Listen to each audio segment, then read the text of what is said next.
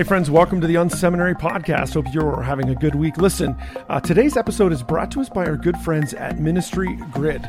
You know, and I know that volunteer training has always been important, now even more than ever. How are you going to get your people together and train them? What you need is an online solution. Do you ever feel like you don't know where to start with volunteer training? Or if you do, it's hard to get people in the same place. Well, Ministry Grid is the simple to train every volunteer and leader in your church with a library of over 3,500 videos, 850 courses. You will find training for every ministry area. And even more important, you can add custom training for you. You can add videos, PDFs, YouTube, whatever you need in there, which is incredibly important. As we all go through reopening, we're going to need to retrain all of our staff, get them re-onboarded. So this is what I want you to do. They have got a special on right now for Ministry Grid. All you need to do is go to ministrygrid.com/unseminary.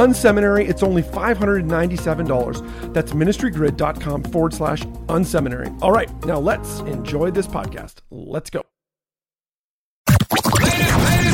Welcome to the unSeminary podcast. Are you looking for practical ministry help to drive your ministry further, faster? Have a sinking feeling that your ministry training didn't prepare you for the real world? Hey, you're not alone. Join thousands of others in pursuit of stuff that we wish they had taught in seminary. Buckle up and let's get started with this week's unSeminary podcast. Hey everybody, welcome to the unSeminary podcast. So glad that you have tuned in today. Listen, we try to have experts and leaders and church leaders on our show that are going to help you get better at your church and to lead better and to help your teams. And today is no exception. Excited to have Rob Deveney with us. He is from a church called the Twin Rivers Church. I think you're going to love today's conversation. We're going to get into some real practical stuff, particularly as it comes to leading people. Rob, welcome to the show. Thanks, Rich. I'm so excited to be here with you guys.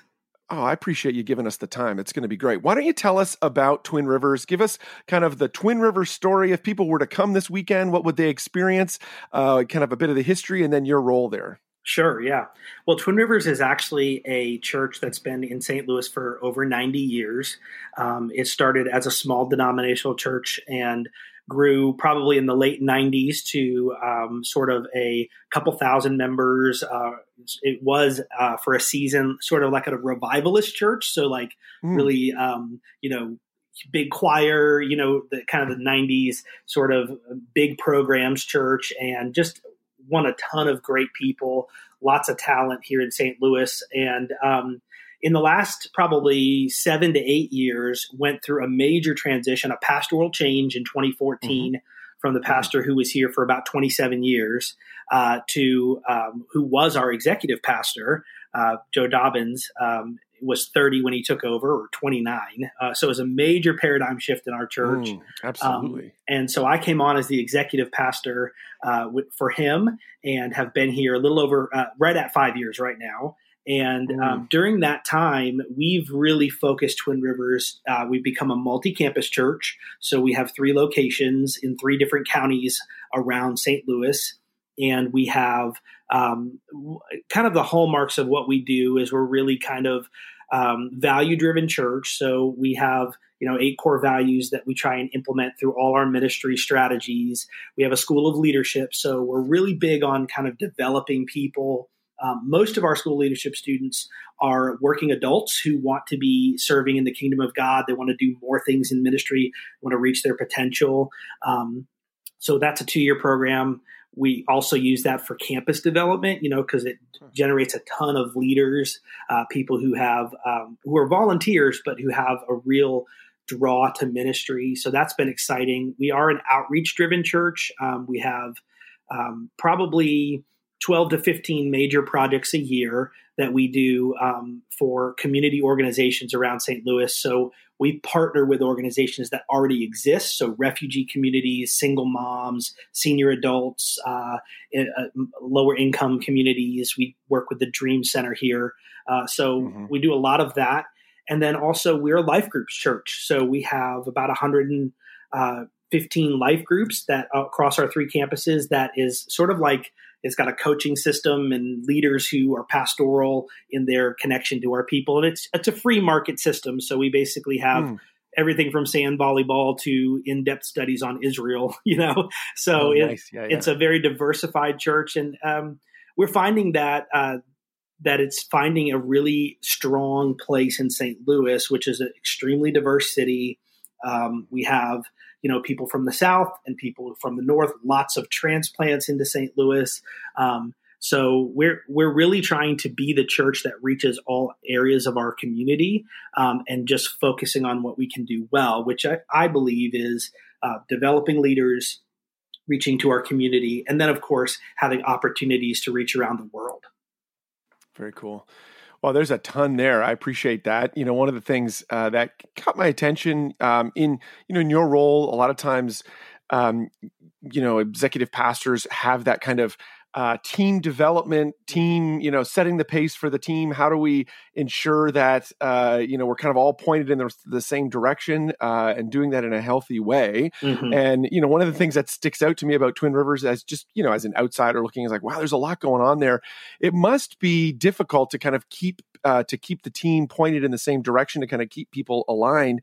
What are you learning on that front? How are you kind of helping your people stay connected, kind of being a high performance team, being the kind of environment where, people ultimately trust each other to say, yeah, let's, we trust each other to kind of take our piece of the puzzle and make it happen, and push forward. What are you learning on that front?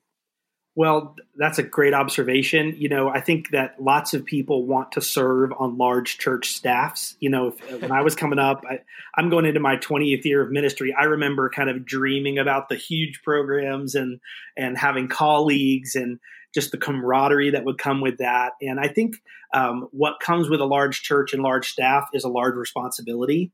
And it's not just to the people we serve and the programs that we create, but it really is to one another. And a couple of things that I kind of live my life by, and even before I became an executive pastor, but definitely in this season of my life, is that when someone makes a decision to come on staff at our church, we don't just become their employer. We're also their pastor we're their church family. So there has to be a balance between their family being fed and developed in the church, and then also them working here and performing and doing the best that they can. And when it's skewed one way or the other, performance suffers, relationship suffers. So I came into a really healthy church, but we were kind of forging new territory the moment I came in. So, matter of fact, one of my first things, immediately we had to hire a children's pastor, and I feel like I've been hiring staff for 5 years.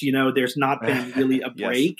Yes. And so I've had a lot of conversations with people asking them, about their skills, what they bring to the table, but then also they want to know a lot about what our culture is.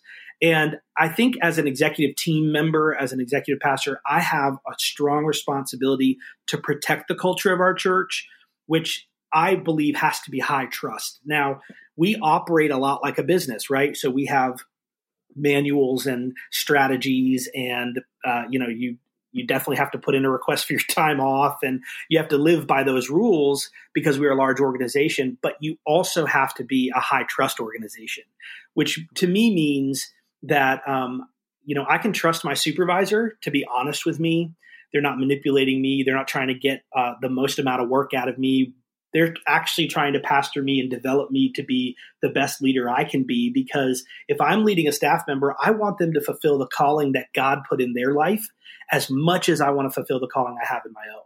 And so that high trust environment where I can sit across the table from someone I'm overseeing and be honest with them and love them through a mistake, or love them through a trial in their life, or maybe they're suffering in their personal life and their marriage, and still see them accomplish the big task that's in front of them as well. So that's a delicate balance. Yeah, absolutely. We work on that every day. Literally, that is every day. Yeah. So there's a lot there. So a couple things I want to unpack there. So I have found that it seems like staff leadership in a lot of churches err on one of two extremes. One end is the fascinating thing about what you talked about there is you actually mentioned both of them. One is, hey, my job is to pastor my team. And so what the kind of the negative or the maybe the could be unhealthy extreme of that is we have staff that are just worried about like, hey, where are people at personally? Are they, or do they feel personally fulfilled in this mission? Where are they at? And obviously those are important things. Mm-hmm. But the other side of it is we are an organization and we have organizational goals that we need to get done. And that's the kind of, the danger on the other end is the all business executive pastor. I don't really care what's going on with your soul. I just want you to get stuff done. Right. And you seem to be, even in just what you talked about there, you've been able to manage both of those tensions, to hold those, somehow to build high trust teams that both people feel like they're thriving in, and also the organization's getting stuff done. Right. Can you unpack what you're doing to help really encourage that kind of environment? Sure. Well, I think it starts with yourself, right? You have to lead yourself first. So I have people in my life, including my lead pastor, who does that for me. So basically, my relationship with Pastor Joe is we're opposites in a lot of ways, which means I can bring things to the table, feel valuable in what I contribute, because I'm going to bring a perspective maybe that he doesn't have. And he trusts me and tells me all the time, you can speak your heart, you can tell me what you think. And so then I'm also giving him permission to say, hey, Rob, you're leaning too heavily on this or whatever, because I'm much more I'm a collaborative leader a lot of times if it's healthy to do that. I like consensus. I love relationship. I'm a people person. So I'm actually not as organized as a lot of the executive pastors I know. I mean, I've forced myself to become more organized, but I have to surround myself with people that lift me up. So it kind of helps me stay grounded in my weaknesses and my strengths so that I can do that for my team. What I keep saying to people, and I say this to our volunteers as well, if you have said to us, God's called you to this, then we have a responsibility to help you do that well. So we're going to get you through this crisis, but the goal is still in front of us. So once we've talked out whatever this is, it's an emotional challenge, whatever, we need to get our eyes back on the goal. And that's not callous or cold. That is me helping you accomplish what you said God called you to do. And that conversation, it's different for every person. And I don't want to say too much, but I will say that we also lean heavily into understanding one another. So we do personality profiles, spiritual gifts, and we talk about them. So I have to approach, if I'm supervising a group of people, I approach them differently based on how they hear things, how they process information, what motivates and drives them. And my lead pastor does that to our executive team as well. So he knows that there are certain drivers that help me be motivated and things that demotivate me as well. So in our relationship, we develop sort of relational intelligence so that we can push one another, but not too hard and not too far. So to get the most amount. And I think people appreciate that when you get to know them, when you get to see how they tick and what motivates them, and you push them in that direction, I really think it makes the team feel like there's a win there, like they can actually succeed. Very cool. One of the things that I think church leaders or maybe, staff, people who are leading staff can find themselves really struggling with is this idea of the balance between, offering accountability and then celebrating what's working well. How do you actually do that? How are you, what does that actually look like within your teams, maybe with the people you supervise or with the people they supervise? How are you coaching others to ensure that, yes, we're pushing towards goals, but then we're also celebrating along the way? I know I'm just confessing here to you. This is like my public confessional. I'm the kind of leader, Enneagram 3. I'm the kind of person that like, hey, when something great happens, I'm like, that's amazing. Let's go on to the next hill. And I don't actually slow down. And that can be a problem. Sure. Or that is a problem. So how are you doing that? How are you encouraging people to actually accomplish what we need to do, but at the same time celebrating where things, when we kind of things do go well? So kind of a rule I live by is to celebrate in public and correct in private. That's good. So, you don't walk into the team and go, okay, I don't have a John on my staff, so I'll use that name. Hey, John, listen, the next time you do that, where you're going to be written up in front of the whole team, you pull John in and you say, I don't know what you're thinking here, but let's talk about why you made that mistake. And then when John wins at it, you walk into the whole team and go, let's give John a hand for for accomplishing this. And so Right. they know that they can fail and there's a safety net, but that safety net stops with you unless there's some kind of rebellion. Of course, the Bible talks about us bringing, more people in if you have to do corrective things. But that's the kind of rule I live by. So, what was the second part of what you said there? You were talking about how do we sell? Oh, the pause. So basically, in my opinion, lots of churches forget to celebrate things. So we force ourselves to do that in front of the congregation. So if there's a huge win, a goal that the church accomplished, we're not patting ourselves on the back, but we work that into a story. So we kind of have a system. So if we're going to tell the congregation something, we tell the staff first, and then the staff tells their volunteer team leaders next, and then we tell the church. So that gives us it's kind of an appropriate pause to celebrate something because it's got a system to it. We don't run right past it. Now, by the time the church would find out about something amazing we've done, we have moved on. But for the people that were involved in accomplishing it, there's been an appropriate amount of time talking about that win. Right. That's good. When you think about, so part of leading in any organization, there are those times where we just bump into tough conversations, right? We're like, hey, we've got to encourage, this conversation to happen. I'm sure you're good at that. You're good at going to your people about that. But when you see a team member who maybe is avoiding that conversation, who's avoiding holding their team member accountable, so when it's that kind of two steps away from you, how are you coaching the people, the supervisors in that scenario, to actually lean in and have those tough conversations? So I lean into the why a little bit because when I find a team member, for instance, has to have a tough conversation, and a lot of times it would be maybe with a volunteer or lay leader or a kind of younger staff under them, because we don't have many tiers, there's a few tiers below me, but so a lot of times they're struggling with that conversation because they don't believe in it. Because, they know it's right to do, but they haven't wrestled with the why in their own heart. When you're convinced of something, when you're confident of something, you have a kind of an urgency to help the people you love understand that.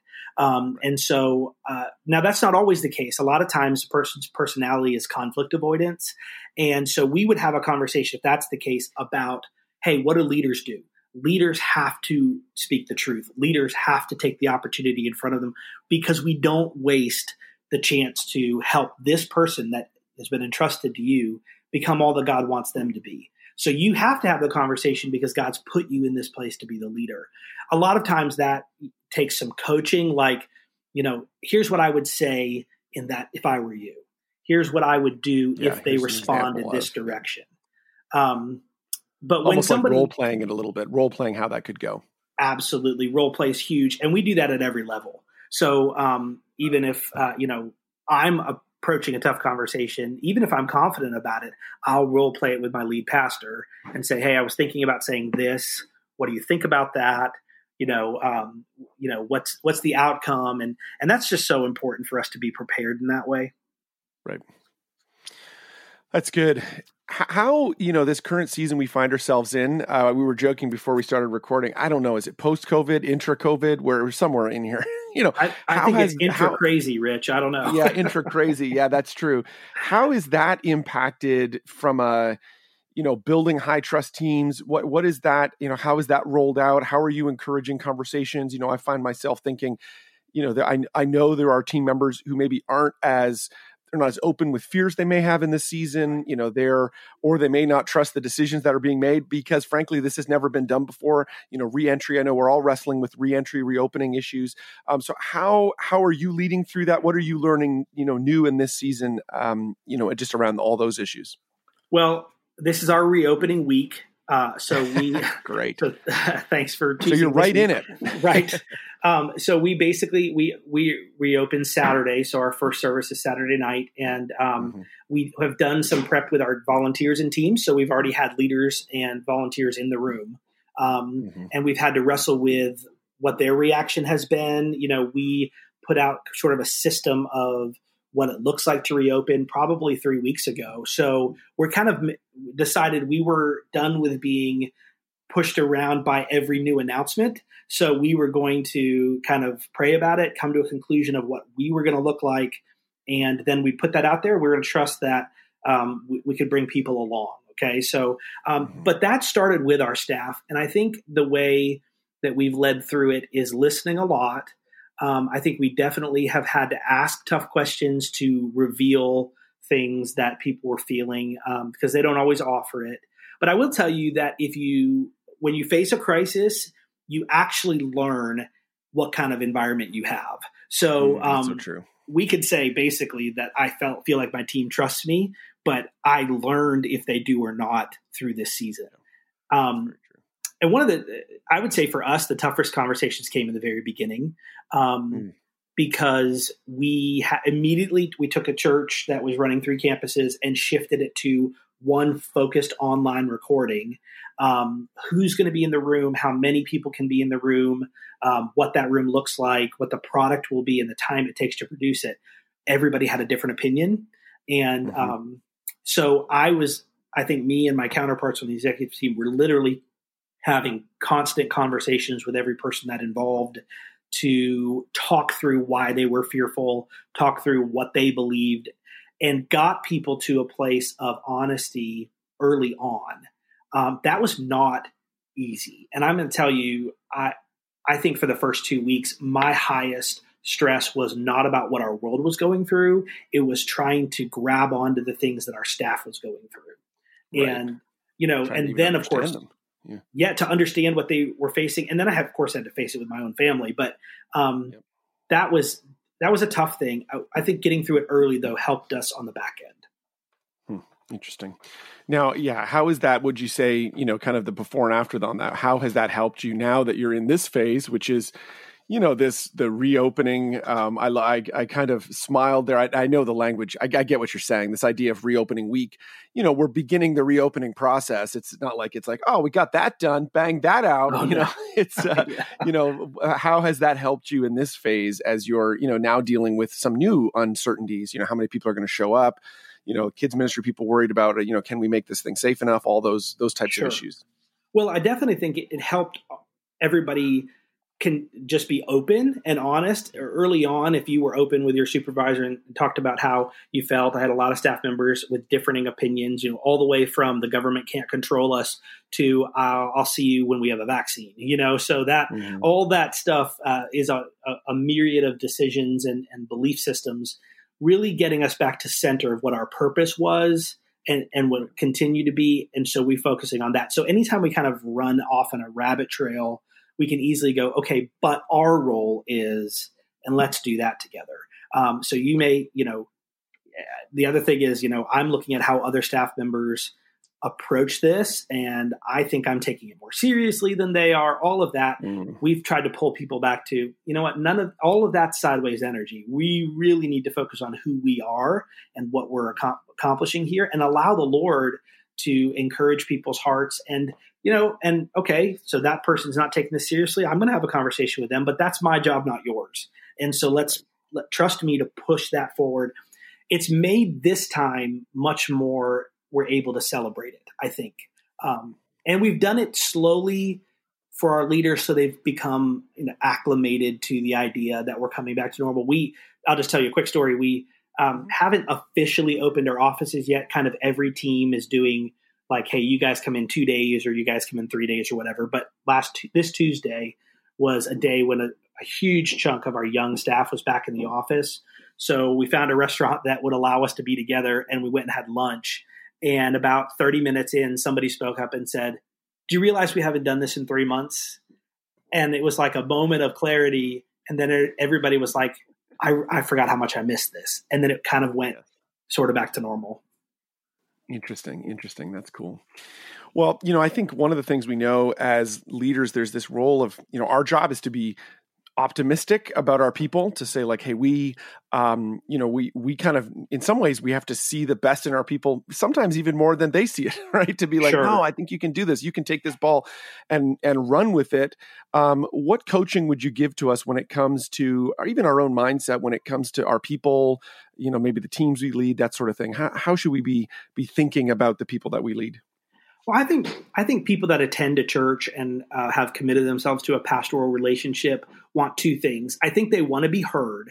I definitely think if there's a fear or a struggle, they want to know that they can talk about it and not be branded or judged or, really just heard. And then I think they want to be led. So I think we can't shy away from the fact that we're still leaders. All the promises of God, all the things that he's given us to help encourage people in other crises still exist in these times. And so it's not wrong to hear someone out and then say, this is the step I think you should take. And most people, I think, from the most infrequent attender who might open up and talk about their own journey, are willing to hear that out. They expect leaders to lead. And I think that we have to remind ourselves about that a lot, because we think in these moments we have to be sort of like a politician at a town hall where we're taking all these opinions and we can't do anything about them. We're just supposed to placate. And that's not true. The church represents the heart of Christ, is to move people forward in their relationship with Jesus. And that includes times of fear and crisis. So the approach we've taken is reach out to everybody on your team, find out where they are and meet them there. So if they are not ready to come back, give them a solution to serve without coming back. And so for instance, one of our prayer team members messaged, I'm not coming back. I'm very nervous. I don't want to be a part of this. Let's unpack that a little bit. Okay, that's fine. What are you going to do in the meantime? And they called me yesterday and said, you know what? I'm comfortable going to our prayer chapel and interceding during the worship service. I won't be in the sanctuary, but I'll be there still in the building praying for our teams and the people who might give their heart to Christ. And that person was brought along through relationship. And I think that's how you have to handle it. It does mean a ton of conversations. Mm-hmm.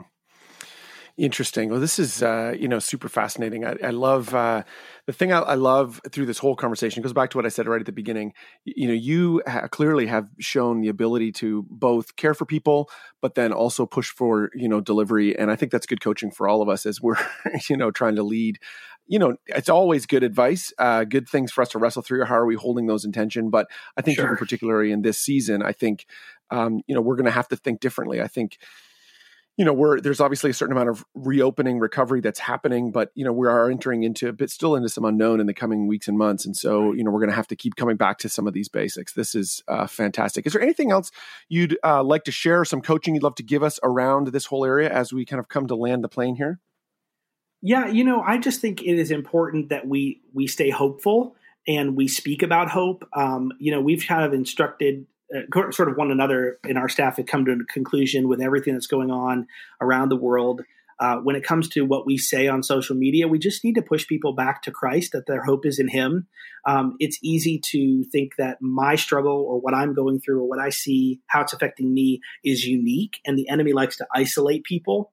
And so we try and talk about how we're kind of not little phrases like we're all in this together.